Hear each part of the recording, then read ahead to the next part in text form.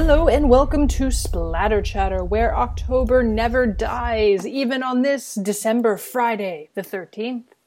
I am one of your hosts, Miss Melmoy. I'm the other host, Mr. Craigers. He is, and tonight we are continuing our series of Friday the 13th, where we review for you a Friday the 13th. This week we are on our fifth one, Friday the 13th, A New Beginning, or The New Beginning. It's a new beginning of some sort. Don't know if it's A or the.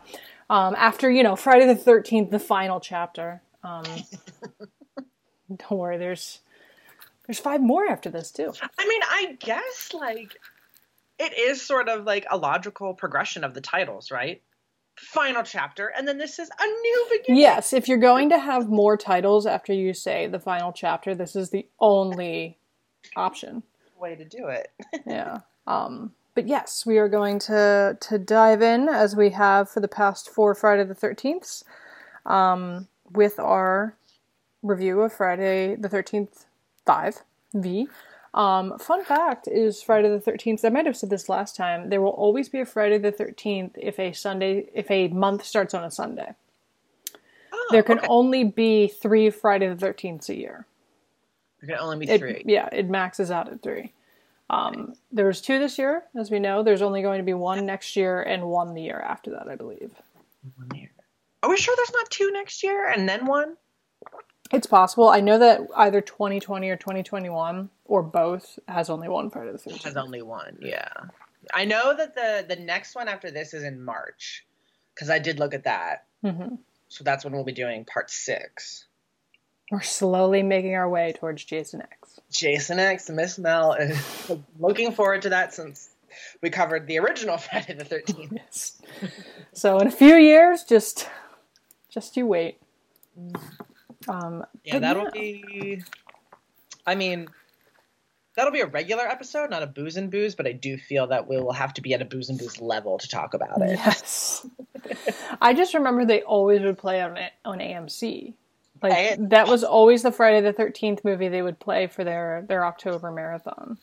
Constantly.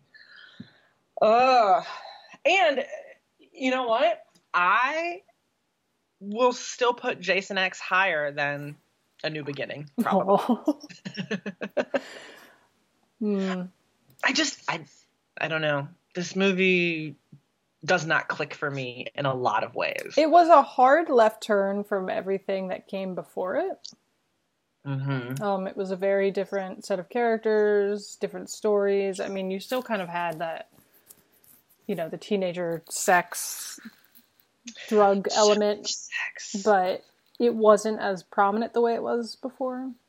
Yeah. The setting wasn't, a bunch of teenagers at a camp, up to shenanigans when the campers are away, but it was shenanigans. I don't know. There's a lot of layers to it. Yeah.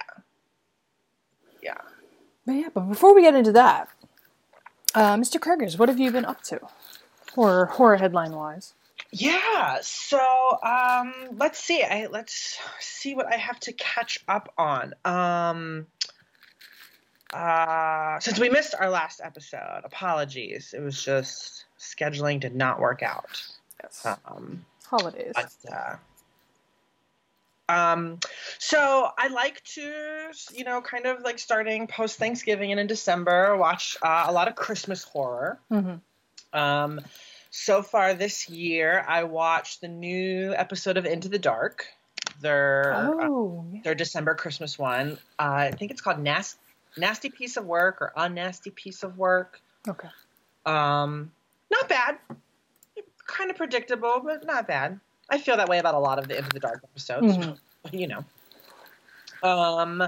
I watched Saint, which is a Dutch horror film about Sinterklaas. Oh. Yeah. And how he kills people every time there's a full moon on December 5th in the Netherlands. Just because, that's basically. Such a specific requirement. Yeah. I don't know, if that's pulled from actual lore or if that was made up just for the movie itself. Interesting. It's decent, kind of sort of a typical slasher at the end of the day. Mm-hmm. I feel like I watched a couple other Christmas horrors, but maybe not. Maybe I have got like some of the usuals lined up. You know, I always watch Black Christmas. And of course we've got the second remake of Black Christmas coming out today. The day this episode goes up, I believe. Nice. Yeah. Yeah, I've been getting so many ads for that on Hulu. Yeah. And if you know, listeners, if you've listened to our episode last year where we covered the original Black Christmas, I despise the 2005, 2006 remake because it's not a movie that needs to be remade. However, the discussion surrounding this 2019 remake is very intriguing, and I'm kind of in support of it. And I think I'll go see it. Interesting. Yeah, it sparked a lot of debate because it got a PG-13 rating. Oh. And it has sparked a lot of debate as to, like, can you properly tell the Black Christmas story with a PG-13 rating? Yeah. And people accusing it as, like, they're babying it and they're dumbing it down because they want, like, like high school girls to come see the movie. And I'm kind of like, well, what's wrong with high school girls coming to see the movie? Yeah. Like, we can make movies for them, too. Yeah. Not to mention, the cast is teenage girls. I mean... Exactly. Like, it's marketed for them. It's a movie for them. There's nothing wrong with that. And it's also how we, like, create new genre fans. Like, most people get into horror starting with the PG-13 stuff and then gradually work their way up. So I'm not opposed. I'm intrigued, and I'm probably going to give it a watch. Nice. Last year, Craig would not have believed that. But that's what we call a Christmas miracle. Yeah. So how about you, Miss Mel? What have you been up to in the world of horror? What have I been up to in the world of horror? I'm trying to think because... my reading in October went a little bit past October, I feel. Mm-hmm. And I still have some that I told myself I was going to read, but did not. Yeah. It's hard. Yeah, no. Well, October was a short month. But yeah, I need to catch up on Into the Dark. The most recent one I watched was, I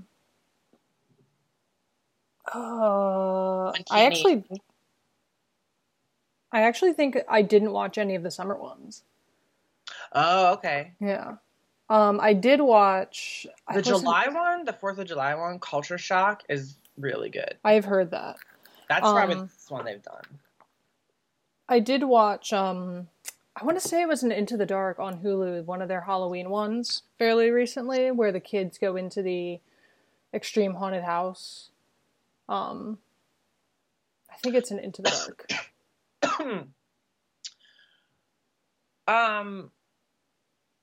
Wait. It's either that or some independent. The thing is that I found interesting about it is that the premise was, so it's a group of kids on Halloween, like teenagers, decide that they're going to go to an extreme haunted house.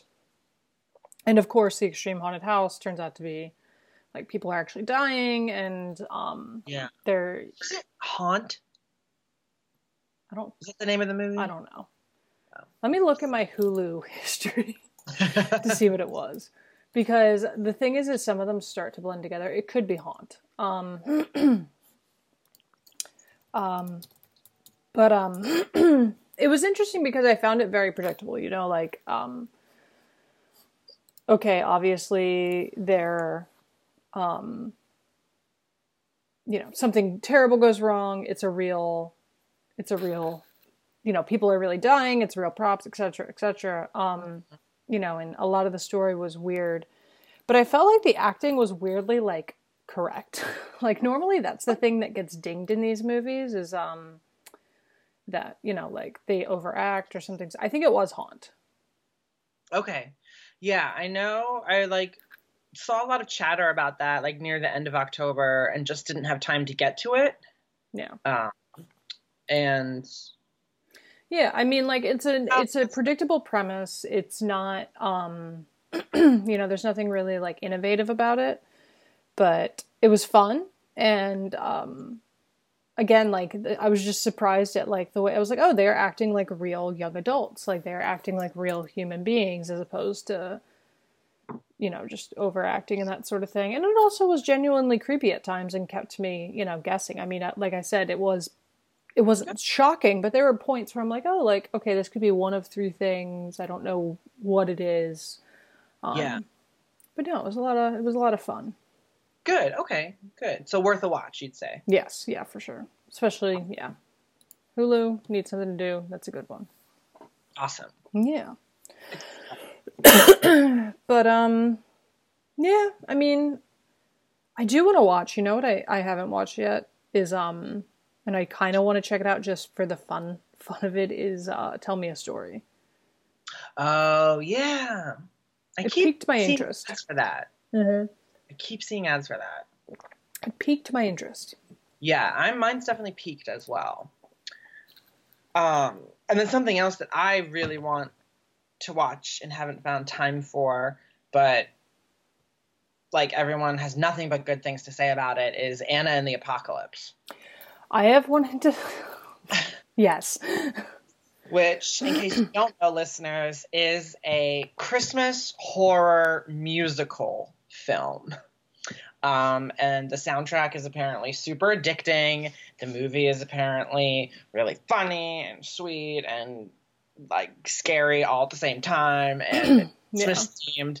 And I believe it's streaming on Amazon Prime right now, and I just haven't found the time. Yeah. I'm going to watch it very soon. Maybe by the time this episode is up, I will have watched it.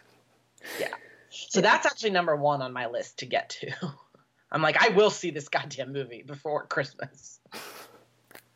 Love it. Yes. No, that's another one that's been on my list where I was like, oh, right. I keep meaning to watch this. Mm-hmm. Yeah. Okay, cool. Anything else? No.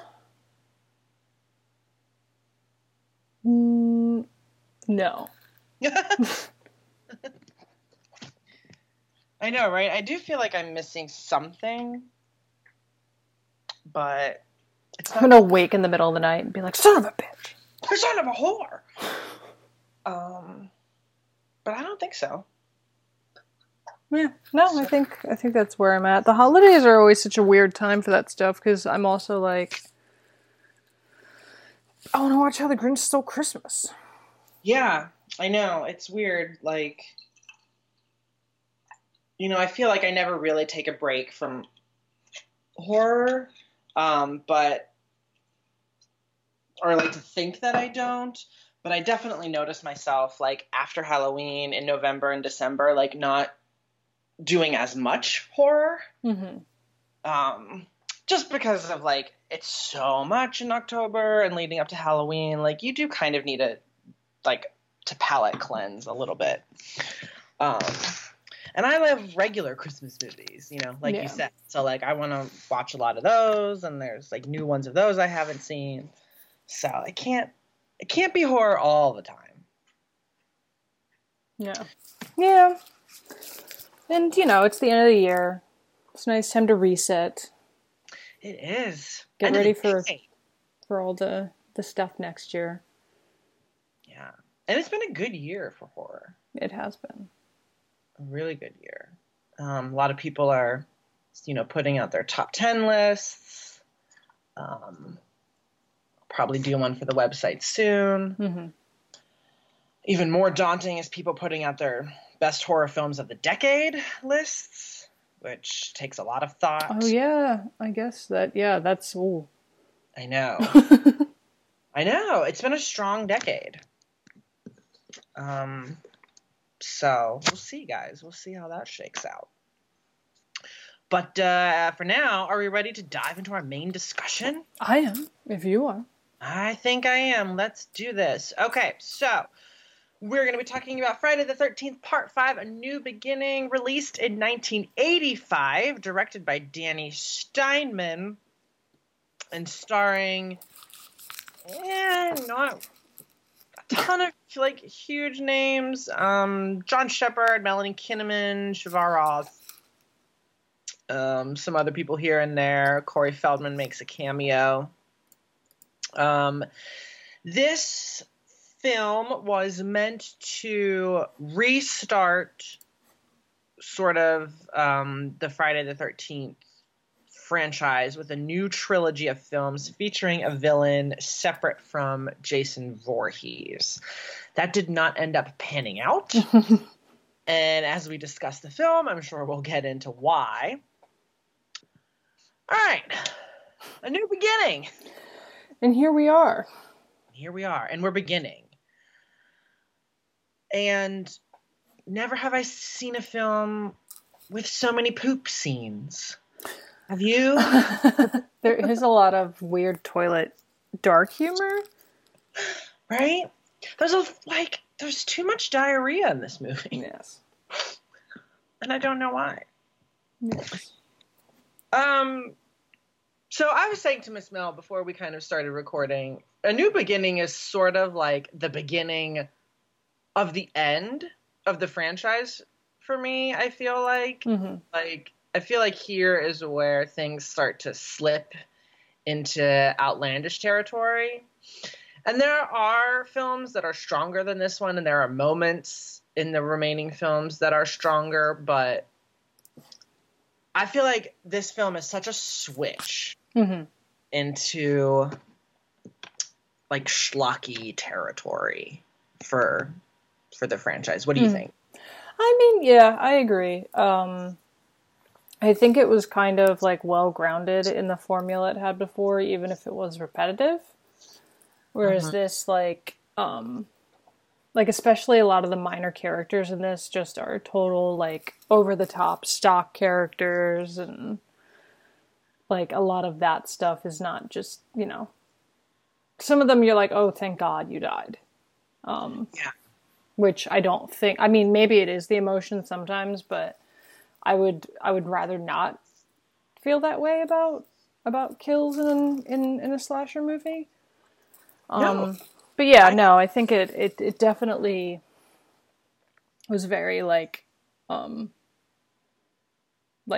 phoning some parts in, which is interesting for how much it changed the format and the just overall like setting and premise and that sort of thing. It's still like very much like took cardboard characters and plot lines. Yeah. That's interesting. I feel like I completely agree with you about like you were mentioning like the stock characters. I feel like this is really the first movie in this series where like they're truly just cardboard people, you know? And like I get it. It's these are slasher films. Like we're not expecting the characters to be as complicated as like Heathcliff and Jay Gatsby. Yeah. But at least like in like the original, and even you could argue for parts 2 through 4, like we knew things about the characters, right? Like about Brenda and the weird hitchhiker and Bill and whatever the fuck Kevin Bacon's character's name was. I don't remember. Yes. To know all of them in the original. And so that when they died, we did kind of care. And that's what you want from a slasher. It's weird, like you said, it's weird to say like you want to care sort of when the kills happen, but you do. And I think you're right. We don't have that. Yeah. Yeah, and I mean, like, putting the, you know, like, and if they've had kids before in the movies, but putting the kid in there is, like, a cheap shot, kind of, because, like, you're going to automatically care about a kid because he's a kid. Like, you're going to want him to not die, so that, like, makes up for, like, oh, we don't have to give him a super personality or make him even likable because you're going to automatically care for him because he's a kid. Yeah, that's a really good point. So, so A New Beginning, it takes a turn, as Miss Mel said, really shakes up the formula, adds adds in, I feel like, a lot more nudity. A lot more like, I don't know if gratuitous is the word, but like, it's just like taking normal situations and sexualizing them with nudity. Yes, that's exactly it. Yeah. Like even in that one scene after they have like sex in the woods or whatever, when they're done, he goes off to like do whatever and she's just lounging there. Oh yeah, with Lana and Billy. Like she's just like very much lounging in the middle of the woods naked, although he's like got half his clothes back on. Yeah. And then, like it's just stuff that is like, it is outside of like eroticism in a scene. Mm-hmm. And you've still got people who are women who are just topless. Right. Yeah. And of course it's the female characters. The guys are, that at most, I guess, shirtless. Yeah. Yeah. And I definitely agree with that. I definitely also feel like this is a really violent movie. It is. Yeah. I know comes off funny when we're talking about the Friday the 13th series, but I think every kill in this movie happens on screen. Yeah. Like every like actual like blade to body interaction, which if you look at the previous movies, like some of the kills are pretty bloodless, or there are quick cuts, or they've been off screen. I remember us talking about that just for part 4. Yeah. Like some of the really violent stuff actually isn't shown, but this movie is super violent. And just drugs for days. Like how much cocaine did they have? I know, there was a lot of cocaine. Yeah, like a plate full of cocaine. Like what? And he's singing his little cocaine song. His cocaine song, yeah. Which is interesting because this movie, in the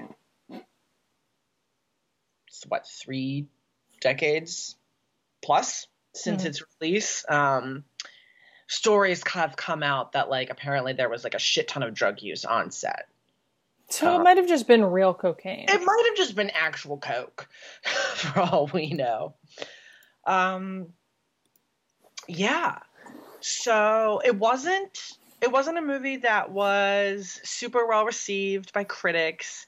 It did comparatively bad at the box office compared to the 4 predecessors. Not that obviously stopped the rest of the franchise, but this really did become a very interesting moment for the Friday the 13th brand.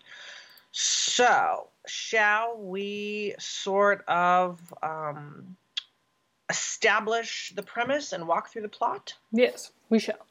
Cool. Do you want to kick us off, or? I shall. Okay. So, we begin on a dark and stormy night. You see a pair of boots. You might think for a minute it could be Jason. It's not.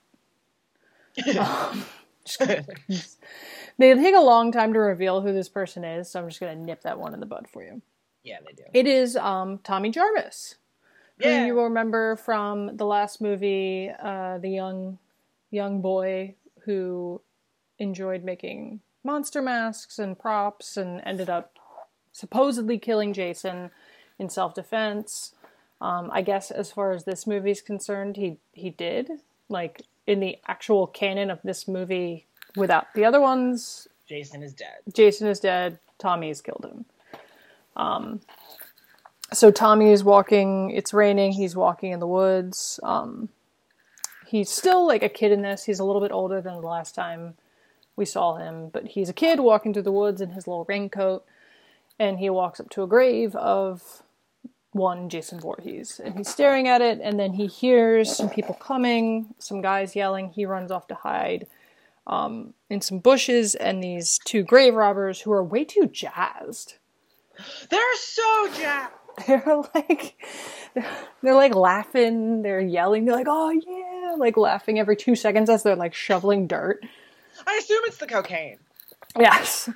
But these 2 guys show up, they find Jason's grave, they're like, vandals, who want to see Jason's body. Which, Why is Jason buried in the middle of the woods? Yes. Yeah, it's not like it's a cemetery. No. And it just says Jason Voorhees on the... Yeah. It's like in big, like a child took a marker and wrote Jason Voorhees on a tombstone, which I guess it makes sense looking, with what this ends up being. Right. But it's still ridiculous. It is still ridiculous. God, and it's the longest musical intro too. It is. Yes. So they're digging. They want to see the main man, as they refer to him. They want to see Jason's body. They dig for a little bit. They get there. They find the casket. They open it, and I don't know what they expect to have seen, but they took a really long time to stare into the casket, like shocked or whatever. I assume, this is kind of redundant, and we'll talk about why, because of what this ends up being. But, I was just like, okay, why is he buried in his mask and with a machete? Yeah. Right? So he's buried in his mask. As we last saw him, he's got worms coming out of his eyes and stuff. And they're like, oh, Jason, it's him. And then out of the grave, the body lunges forward with a machete and stabs them both and kills them. And as he is lying in wait, he has now come out of his coffin and walks over to where Tommy's hiding in the bushes and raises his machete. And just as he brings it down, adult Tommy Jarvis wakes up in the back of a medical transport car of sorts, on his way to a sort of outpatient psychiatric center in the woods. Yeah. And this is when we realize that it's several years after the events of Part 4. I think 5 or 6. Mm-hmm. And so we come to understand that Tommy has been plagued so deeply by these nightmares and this PTSD surrounding the events of Final Chapter that he's had to have professional psychiatric help. So as Miss Mel said, he's on his way to the Pinehurst Halfway House, a very secluded, deep in the woods, outpatient, inpatient. It's not really clear if they can leave or not leave. Yeah, it's and I think maybe that's their whole shtick, is they're like, oh, we're different. We're not outpatient or inpatient. Right. We're just like, we're gonna It's some sort of treatment retreat, as it were. And Tommy arrives there sort of this is what's going to help him. This is going to help integrate him back into normal society. He's finally going to get past the trauma. Yes. With a capital T. With a capital T. Absolutely no word as to what happened to Trish, Tommy's sister. She just... Did he kill her? I don't... Yeah, we don't know.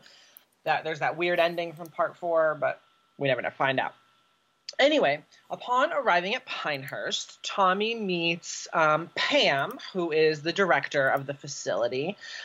She's played by Melanie Kinnaman. And he also meets Dr. Letter, who is, as you might guess, the doctor. The doctor. Then we meet the assorted crew of the remaining small staff and the other residents, I guess, is the appropriate term. Yeah, residents. Patients. Visitors. Yeah, who are staying there. So we've got Reggie, who apparently at some point went by Reggie the Reckless in Hood. People, that's I think that begins the stock character thing, though, is you have Reggie, who is this young black man who just comes out and he's like, where I'm come from, nobody's afraid of nothing, and you're always ready for stuff and yada yada, and it's okay, we can't have a young black man without you just doing that. Right. And it's so like extra like eye rolly because like yeah, so Reggie is the young black character and the character is from the hood, as they say, or whatever. So it's like, okay, so you're feeding into that stereotype. But then also it's also just like, okay, I feel like if you were running around in that tracksuit calling yourself Reggie the Reckless, you were gonna get your ass kicked. Yeah. Yeah. So like you're not hard, you're a dork. Like Yeah. fuck up. And the thing is like, do they want us to think he's a dork, or do they want us to think this is what the hood, quote unquote, is? I guess that's a good point. I feel like they were like, oh, take him seriously, but maybe... Yeah, because nothing indicates that he's joking or that it's not true. Yeah. And I was like, you're a nerd. But anyway, so we meet Reggie, we meet Robin, we meet Violet, who is sort of like the, I don't know, like punk, goth. Bad break dancer sometimes. Yeah, that's like kind of CD type. The rebel. Yeah. We also meet Vic. We meet, who else do we meet? Jake? And Joey. And then we also meet the cook at the at Pinehurst, George, who is Reggie's grandfather. Grandfather. Yeah. And am I missing somebody? Vic, and we meet Vic as well, who is sort of like feisty and I don't know, always like ready to pop. He's like that kind of stereotype. And then so as Tommy is sort of like adjusting to life at Pinehurst, the sheriff comes by, and with him are Eddie and, oh God, hold on, let me look. Tina, ironically played by an actress named Debbie Sue Voorhees. And they are a couple who were just busted for having sex on the neighbor's lawn, like the neighbor next to this secluded house, I guess. The property. The home of the Hubbards. Ethel and her son Junior. And these two motherfuckers, yes, like, wow. They're so... It was interesting, you were talking before about that movie where, like, the acting was on point, but, like, the plot was predictable. Mm-hmm.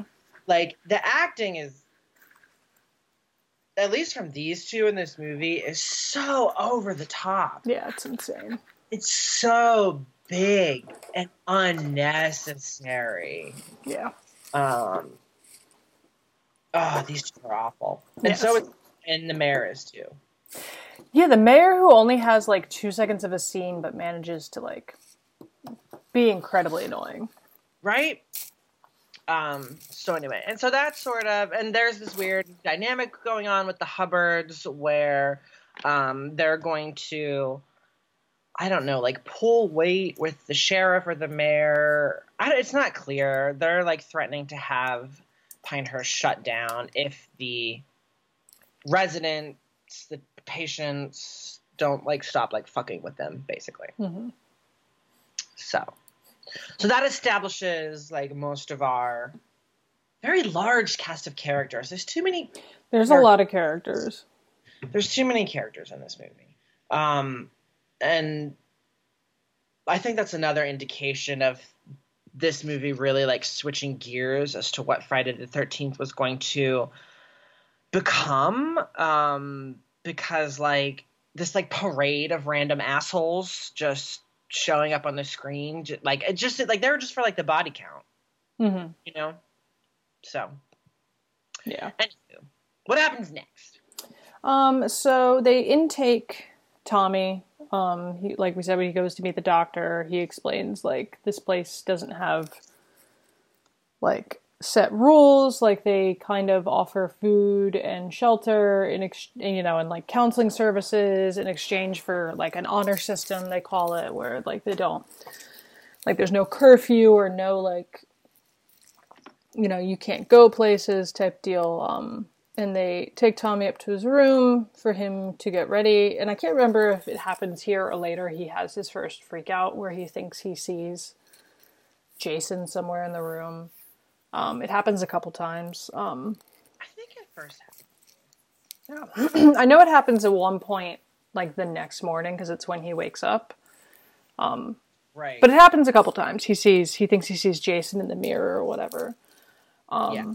But while that's going on, we've got Vic, who's like angrily chopping wood, as one does. It's not clear if it's for a purpose. Do they need the wood? I don't know. Right. And also, like most Friday the 13th films, it's indicated to us to take place during the summer. Yeah. So do you really need a fire? Whatever. Yeah, I don't know. But he's chopping wood. That's like his thing, I guess. I don't know. Joey, who is kind of like the overweight, dorky guy, is there. He tries to help the girls with their laundry, and he gets like his chocolate bar all over it, and they get pissed and shoo him away, and he goes over to Vic, and they get into a sort of altercation because Joey tries to talk to Vic, and Vic is just not having it. They they get into an altercation, and eventually Vic just axes Joey in the head.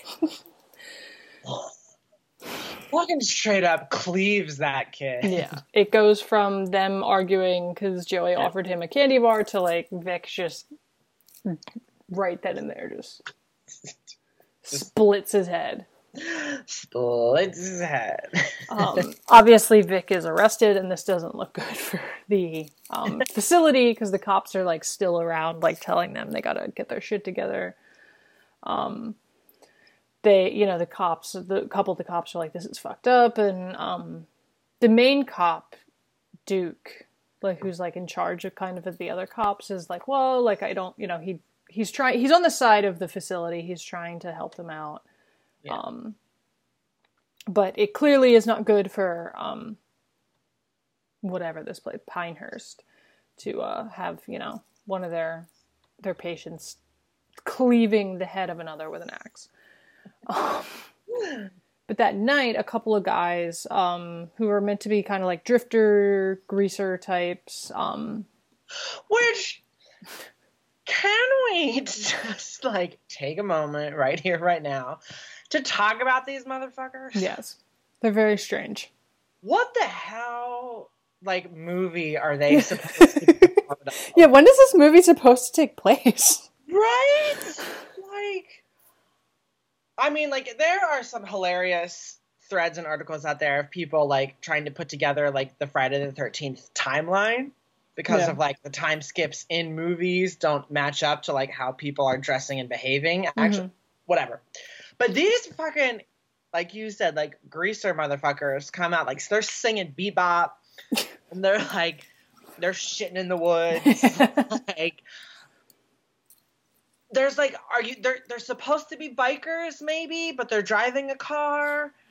It's like, they're weird, this weird like Marlon Brando type play acting. I don't know. Tell me, what are they supposed to be? We don't know what they are, but we know that their car's broken down. But yeah, no, they're very strange. The one's wearing like a leather biker hat, like a cap. I don't know, but their car's broken down. They're having shenanigans. I don't know.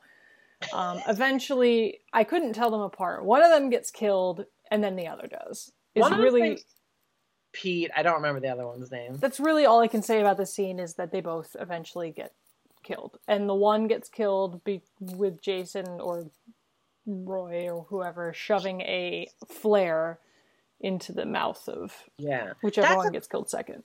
That's a cool kill. Yeah. It's like a live flare, and he just shoves it into his face. But yeah, they both end up dead, and we never have to worry about them again coming back. So I'm saying, it's just like, fucking, like, they're introduced just to get, whatever. Yeah. But, so they die viciously, and what happens after that? So, after that, is when we meet Billy and Lana, right? Yes, Billy we met for a hot second. He is the first one who tries to get Tommy to come out of the car. And he tries to get Tommy to come out of the car. That's right. Okay, so Billy and his girlfriend, Lana, are chilling with the most cocaine that has ever been cocained. Has ever been cocained. They've got, like, at least a kilo, like, on that plate that they pour it out. Yes, it's got to be an expensive bag of cocaine. Yeah, and it's like, first of all, like, I've never partaken in it myself, but I know that's not how you use cocaine. In the most amounts possible. Yeah, but whatever. And so this is kind of, we had, Miss Mel and I touched on this earlier with, like, there's everything involving in this scene is just all gratuitous, right? Mm-hmm. Gratuitous use of drugs, gratuitous showcasing of nudity, particularly female nudity, and over sexualization that has nothing to do with the plot. Like, it's kind of like, it's almost like embarrassing. Yeah. You know, like, it's unnecessary, but there's almost like a secondhand embarrassing thing, like, watching it. Like, especially when, like, the boob reveal happens. Like, isn't it very awkwardly handled, don't you think? Yeah. And for some reason, she sprays, like, mint air freshener on her tit.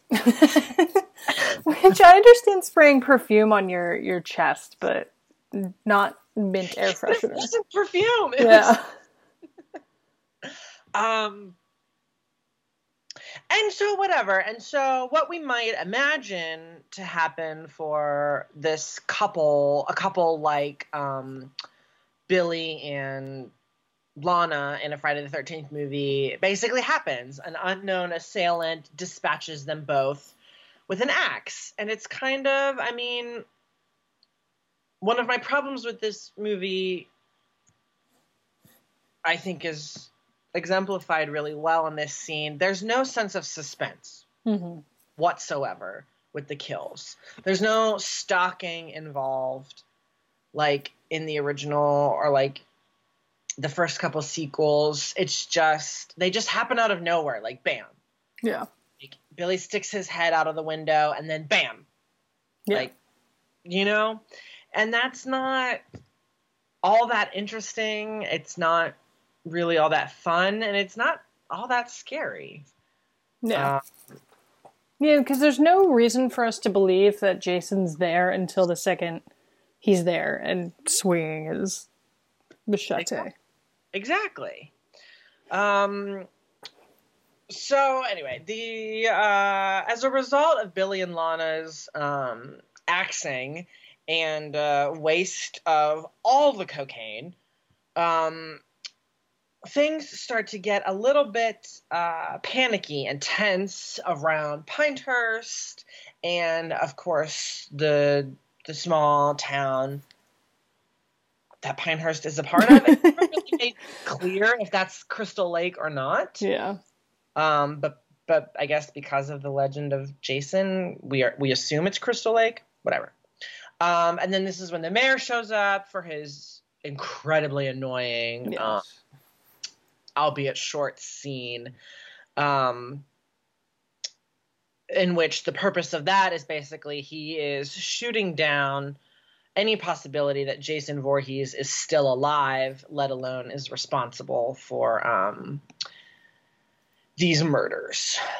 And then we find ourselves in the next day, and people are going about their business. And that's when, what's the like sexaholic couple? Oh. Eddie and Tina. Tina. There's always a Tina in a sexaholic couple. There's always a Tina. There's been like 5 Tinas in this franchise so far, I'm pretty sure. There's like a Tina in each one. And they're all pale in comparison to Tina from the Halloween franchise. Oh, I love her. Anyway, so this Tina and Eddie run off into the woods to fuck again. And smoke pot, I guess. And smoke pot, yeah, that's going on as well. And because of their previous shenanigans, Mrs. Hubbard has like got eyes on them, and so she sends her like sort of like farmhand, like man, this guy who shows up and is like, I can help you. Yeah, to like spy on these two, we assume teenagers and therefore minors having sex. Yeah. And then during the obligatory, like, the guy goes off to shower, only this time it's like... In a river. Yeah, shower in, like, the river. He's like, I gotta wash up. Yeah, that always, like, immediately. Tina gets dispatched by the killer. And she's naked, don't worry. And she's naked. She's super naked during it. Again, so much nudity. Eddie comes back, finds the body, and then, of course, he is also dispatched by the killer. And, of course, we as the viewer, we don't know, we don't see the killer. So is it Jason? Is he still alive? Is he back? Is Tommy, like, right? Or what's going on here? We don't know yet. So what happens after Eddie and Tina are killed in the woods? So Eddie and Tina are killed, and their peeping Tom is killed as well. Oh, yeah, sorry. Yeah, because I think he's killed first, then those two are killed. Yeah. So yes, they have been murdered. Mm-hmm. This is a strange sequence to me. What comes next is Reggie is going to visit his brother, Demon is his name. Oh my god, Demon. So first of all, she's like, what is her official capacity here? I think she is like the director. Because I feel like this is not... It's not in her job description. This is not an activity she should be allowing happening, I feel, as a person who works at the facility. Let alone, like, encouraging Tommy to come with them. It's super inappropriate. But Reggie's going to visit his brother Demon and his girlfriend, and Pam's going with him, and Pam convinces Tommy to come. Because she wants him to, like, get out and kind of just interact with people, which, by the way, Demon is played by Miguel Nunes Jr., who many of you may know as the crazy beach man from Scooby-Doo. Yes, that's right. He also plays Spider in Return of the Living Dead. Yeah. He's a fun guy. Mm-hmm.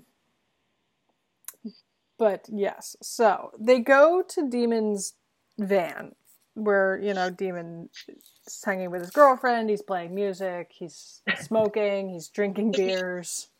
The musical on-screen pooping. Yes.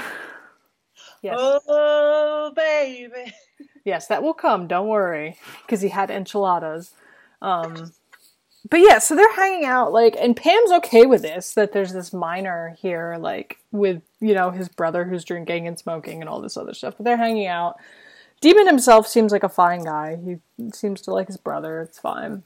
But Tommy's kind of, you know, aloof during this, you know, because he's not very good at interacting with people, and he's kind of off by himself, and he runs into Junior, who sees him, recognizes him as one of the patients at Pinehurst, and freaks out at him, and says that, you know, his mom's going to get them all kicked out or something, and to stay away, and yada yada, and he just keeps screaming like nonsense at Tommy, like just insane nonsense, and Tommy eventually I guess he moves first. He like goes to push Tommy, And then Tommy just freaks out and starts beating the crap out of him. Right. And then Pam runs over, breaks up the fight. Tommy runs off scared, realizing like what he's done. And Pam goes to get Reggie, who's like, come on, we're leaving because we gotta go get Tommy. He's ran off into the woods. And they go to do that. Junior kind of gets himself up and takes off on his own, leaving Demon and his girlfriend. They're hanging out, and then Demon's like, he has a sudden pain in his stomach because of the enchiladas, he says. And he runs into a nearby outhouse. And there's a gratuitous scene of him taking a dump. What? Why? Why is there so much on-screen pooping? Yes. Why is it liquidy poops? Yes. Why is it? What? This is only something. I think we've like jokingly talked about this before. This only happens in horror movies. Yeah. You don't see people pooping in like The Irishman. Yeah, The Irishman, or A Beautiful Day in the Neighborhood. Like, Yeah. This only happens in, and I get it. Like, it's all about vulnerability and and how scary it is to be attacked when you're vulnerable. But like, oh my god, There's other ways to be vulnerable.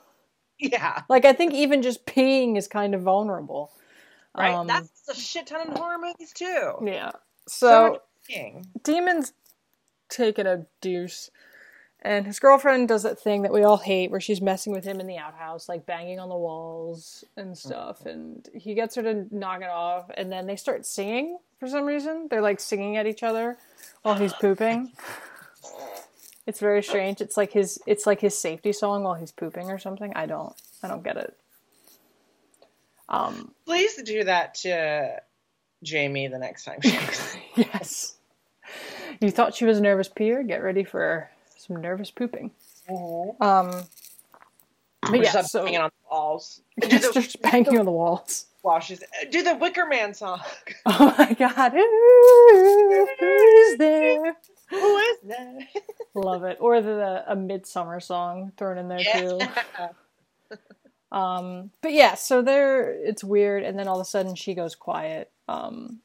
And then really there's banging on the walls, like insane banging on the walls, and he gets really pissed and he goes out to tell her to knock it off, and he sees her throat has been cut and she's laying on the floor, and he freaks out, and he like goes to hide back in the outhouse, but he is stabbed through the wall of the outhouse by an unknown assailant, Jason, and left there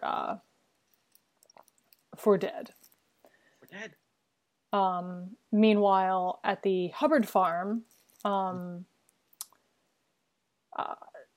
Junior's freaking out. He's been beat up by one of the, inmates. He's screaming. He's riding his bike in circles while Ethel is making stew and is yelling at him to knock it off. And he's just screaming and screaming and screaming that, he wants his mom to kill him and get rid of him, and then all of a sudden it sounds like he crashes his bike, and we do not see Junior again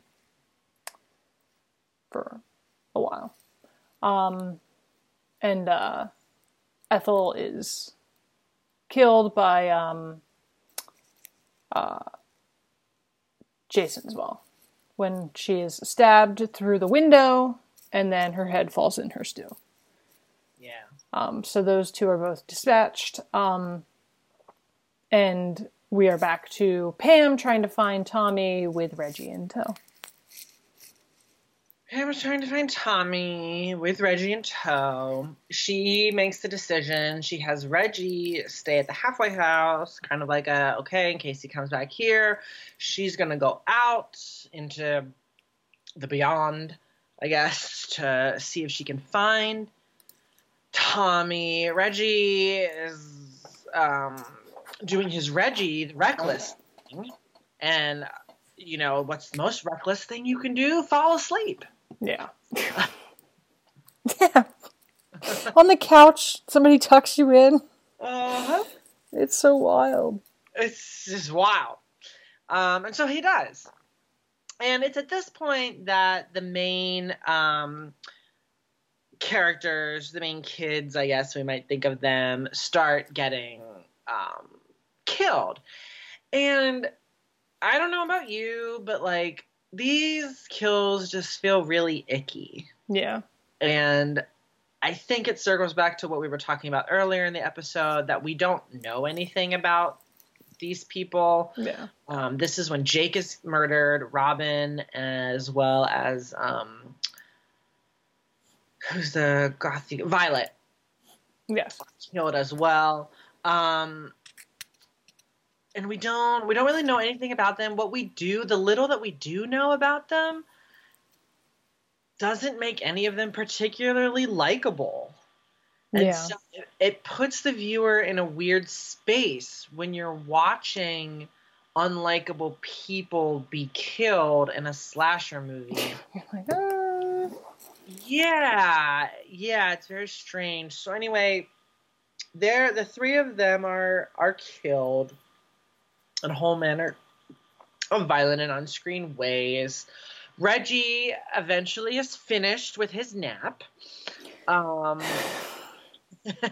He times it rather well to Pam's return to the house, which allows them both to sort of be like, where is everybody? Da, da, da, da, and discover the bodies of Robin, Violet, and Jake in Tommy's bedroom. And so everybody, I guess they're like, the implication is that Tommy has snapped, right? It's trauma has been too much, and it's not that Jason is still alive. It's that Tommy is the killer and has sort of like become Jason, as it were. Yeah. Well, lo and behold, here pops up the killer. Yes. Who is wearing a hockey mask, a la Jason Voorhees. Slightly different than previous masks, but slightly different than previous masks, which, you know, if Tommy's dream is to be believed, they buried him with his mask, so. His machete. And his machete. Whatever. So thus begins the obligatory chase sequence, and also, you know, tied into the obligatory storm. It's raining, it's nighttime. We also have what I like to refer to as sort of like the parade of bodies. Oh yeah. Of the slasher film is main characters discovering the bodies of those that have been dispatched before them, and then this is when we discover that other characters have been killed, including the doctor. The doctor, who's the cop, the deputy, Duke. Looks like Don Knotts, Duke. And the cook. Yes. Oh yeah. Reggie's grandfather. Yeah. Pam makes her way to the barn on the property, sort of a callback to Friday the 13th Part 3, which had actual bikers instead of... Do you remember those bikers? The bikers from Part... You know how much I love the bikers from Part 3. Yes. And the assailant pursues. The assailant, we take at this point to be either Jason or Tommy, is also there. And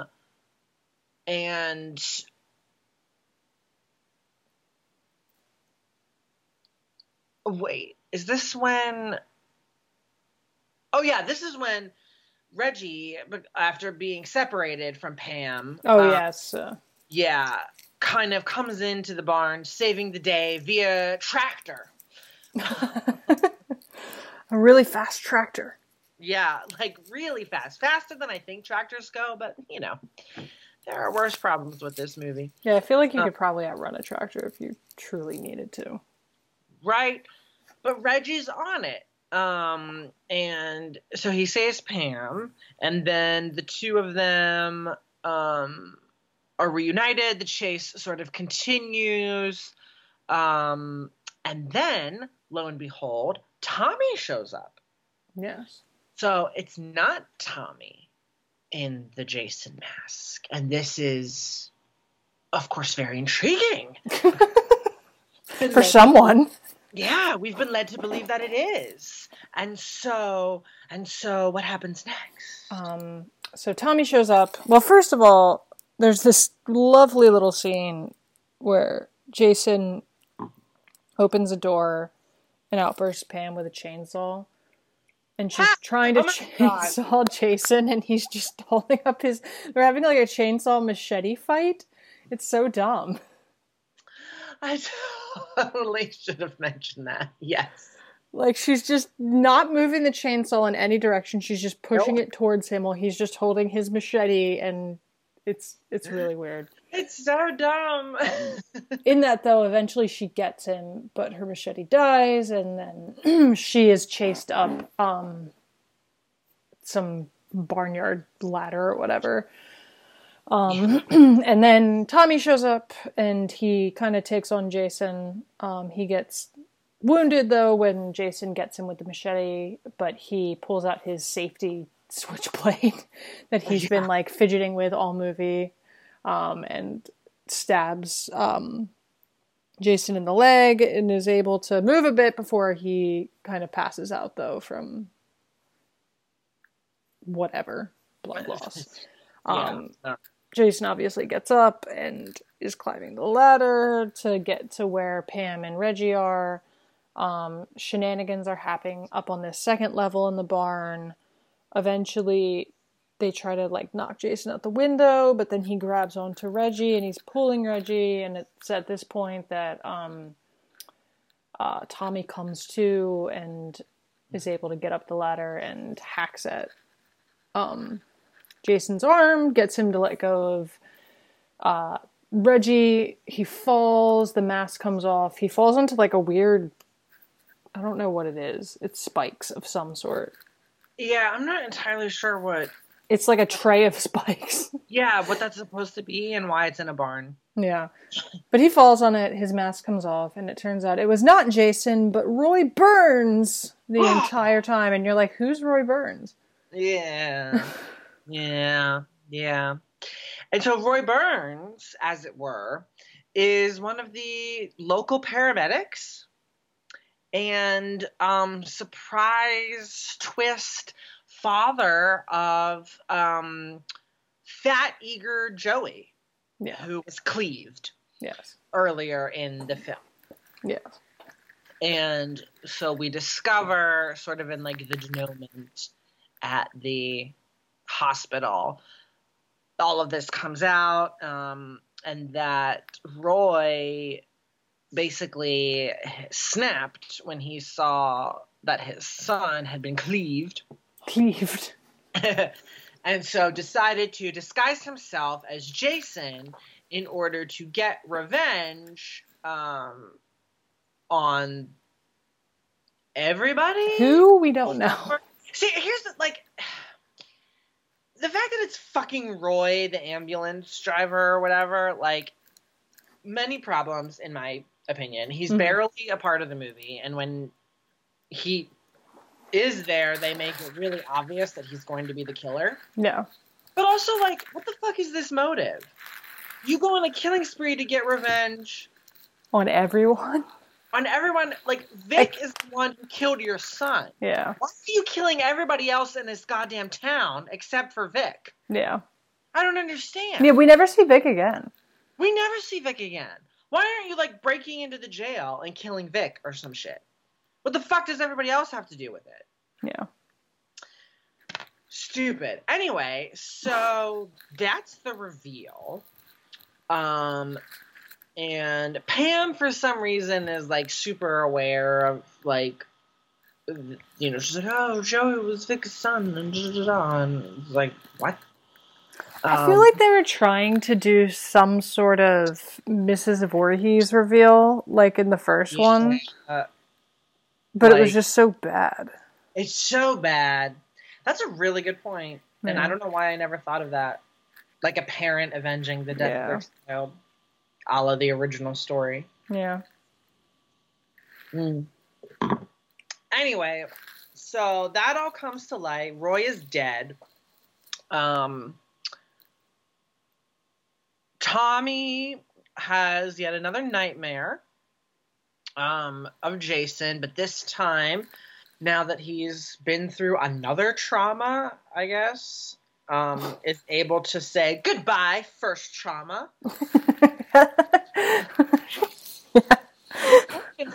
I'm gonna be preoccupied with my second trauma. Me. And the Jason, like, dream figure, vision, hallucination, I don't know, disappears. And it's like, great. Yeah. But then there's this weird moment at the end where I guess that's not the case, because the film ends with Pam hearing and seeing broken glass in Tommy's room. And she's like, oh my gosh, Tommy has run away or escaped or he's over it. But we end with Tommy coming out from behind the door wearing the hockey mask and brandishing a knife. Yes. So he didn't get over his first trauma. Or this is how he thinks he got over his first trauma. Yeah, he's just got super into the second trauma. Yeah. And thus ends Friday the 13th Part 5, A New Beginning, which had so much plot and so much sitcom-y acting. Yes. And quite the body count. It's so interesting because I feel like this is where, like, Tommy as a character, like, I mean, obviously he's introduced in the, you know, and he's actually fairly complex in the fourth one, but this is the one where you really kind of get into, like, he's almost like in Sidney Prescott territory a little bit, where he's, you know, like a prominent survivor victim of this person, and he's carrying real trauma and has all these kind of PTSD problems, but it's just, it's lost in this mess of a movie. Yeah. Yeah. And I feel like they were trying to go for a thing, right? Where, like, Tommy would be the final boy for this next trilogy. Like, going head to head with the new villain, I guess, Roy. As he works through his trauma of taking down Jason. But, like, man, that does not come across in any way. Well, and John Shepherd, too, he, like, really prepared for this role, not knowing it was a Friday the 13th installment, and was, like, super bummed to find out that it was just Friday the 13th. Should we talk about that for a little? I think we can, yeah. Yeah.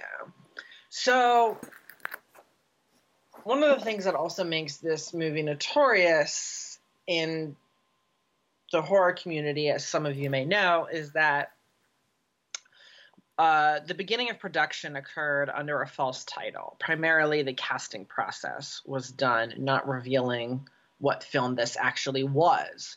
So most, if not all, of the actors did not know that they had been cast and signed on for a Friday the 13th film until their contracts were signed. And Ms. Mel said John Shepherd, who plays this film's Tommy Jarvis, like teenage Tommy Jarvis, did some intense research for the role, including volunteering at a mental institution. And was very disappointed to discover that he was in the 5th entry in a declining franchise. There is also a great statement from, let me see if I can find it.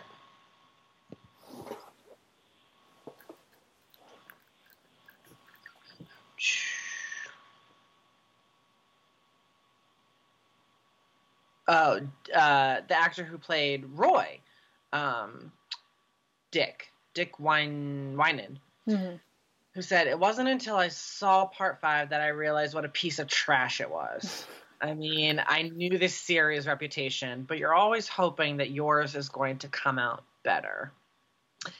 And even Danny Steinman, the director, stated that he basically shot a fucking porno in the woods, and you wouldn't believe the nudity that they cut out.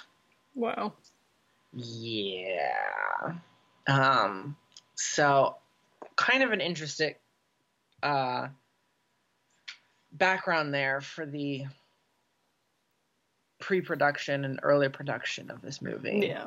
Which, like, you know, and like that's fairly common that films are produced under pseudonyms, announced under pseudonyms and that sort of thing, but the cast tends to know by a certain point what they've signed on for.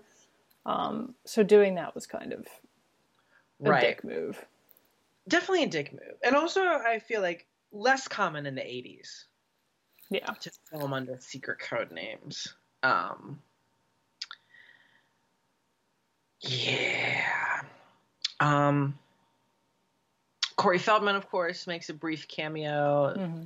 I believe the original plan was to not have it the 5-year time jump, but to have it occur either immediately or relatively shortly after part 4. But Corey Feldman was filming The Goonies the same time that this movie was filming, so he wasn't available for Friday the 13th. They got him on like the one day he was off from filming Goonies. Do his come here in the middle of the night and in the rain, just, in the mud. Sort of like run around in the mud. Is that cool? Cool. Great. Are you being molested? So he says. Oh boy. Right? He's going back and forth on that. He has gone back and forth on that. And so yeah. And I feel like what it leaves us with is a film that had a lot of potential, right? And doesn't deliver. Yeah. Like it's kind of like if you just look at the premise, it's kind of like a somewhat exciting question, right? Who's the new killer? How's this going to continue? Yeah, and like on paper, I love the idea of like, okay, we'll take this character, watch them in the aftermath of this, and you know, even the idea of the killer not ending up being Jason, it's just, you know, somebody, you know, either pretending to be Jason or it's all in someone's head, like just the idea that like, you know, it's kind of the specter of this rather than the actual thing that haunts Tommy is really interesting to me. It's just none of it was executed well at all. It was like every wrong thing they could have done, they were like, let's do that. Yeah, let's do that. Let's set it in a halfway house for kids. That's odd and uncomfortable and grim, right? Yeah, let's do that. Yeah. Like on paper, I want to like this, and it's just not. Yeah. It just doesn't. There's just so many odd, like, technical choices, too, I think, that make it hard to get around. Like, if you watch the original, like, Sean S. Cunningham really directs that movie really well, and there's lots of interesting techniques that are going on, like fun playing with shadows in a lot of the shots, and this is just, there's some really shit like camera work that goes on here. Yeah, it's pretty bad. And why is there so much like slow motion weapon swinging? I don't really... Yeah, like the... Yeah, like, I'm going to hold my weapon here for, like, approximately 7 seconds, and then I'm going to strike you. Yeah. What? I don't know. Yeah. Yeah, I mean, it's just such a strange, and it's, you know, it sucks that it was such a bomb. Especially because I do feel like it could have, in better hands, in better writing hands, in better directing hands. Like, I feel like the cast was game. Like, I think because of the way they did the casting, they got good people who just ended up in a shitty film. Yeah. With the exception of the Hubbards. But I don't know, maybe that was directing. With the exception of yeah, that's true. Maybe they were directed to do that. Yeah. And it's, yeah. A game cast and an interesting premise, but it's very much lost on execution. And it's very much lost on technique, I think. Yeah. Lots of interesting directions it could have gone, but it doesn't. And what you gonna do? It is what we continue to watch it. So we continue to watch it to this day, over 30 years later. So yeah. But unless you have more to say. No, I mean, I think we kind of beat this to death with, you know. And I think then we will close the books on Friday the 13th, Part 5, A New Beginning, and turn our sights towards Part 6, Jason Lives. What do you think's going to happen in that one? And which we'll be covering in March, I believe. Get excited. So get excited. But what's coming up like next, Miss Mel? Do you want to tell them? Yeah. So as many of you may know or may not know, there is a sort of Victorian times, Edwardian times tradition of sharing ghost stories at Christmas. It is the premise for Turn of the Screw. It's the frame story of that. It's obviously a big inspiration for A Christmas Carol. So we thought we would revive this tradition in our own way by sharing a couple spooky tales to each other, which is, we've done that a bit before with our campfire stories, but this is specifically going to be ghost stories. And we're going to see if we can find some Christmas-specific ghost stories to share with each other, around a nice digital campfire as we move into the Christmas time. Yeah. Put the Yule log on Netflix. Yeah. Yes. Yes. Yule log is no more. Time for Yule log. That's right. Yeah, looking forward to it. I think that's going to be a fun episode. That was Miss Mel's idea. I want to give her credit for that. Really cool, exciting idea for our next episode. But before that next episode, we would, of course, love it if you guys got in touch with us about your thoughts on Friday the 13th, Part 5, about holiday horror. Mm-hmm. What are you watching? What should we be watching? And just sort of other general comments. Yeah, and there's lots of ways you can do that. How can they do that? They can do that by tweeting us at SplatterChatter666, minus all the vowels. If that's too difficult, you can just search SplatterChatter. We'll pop right up. You can email at us at splatterchatter669@gmail.com. You can leave a comment on the new blog URL, splatter-chatter.wordpress.com. Splatter-chatter.com. No .wordpress, just .com. You can do that. Instagram is splatterchatter666, and the Tumblr is splatterchatter.tumblr.com. And Mr. Gregors can tell you how you can become an even more involved listener of the podcast.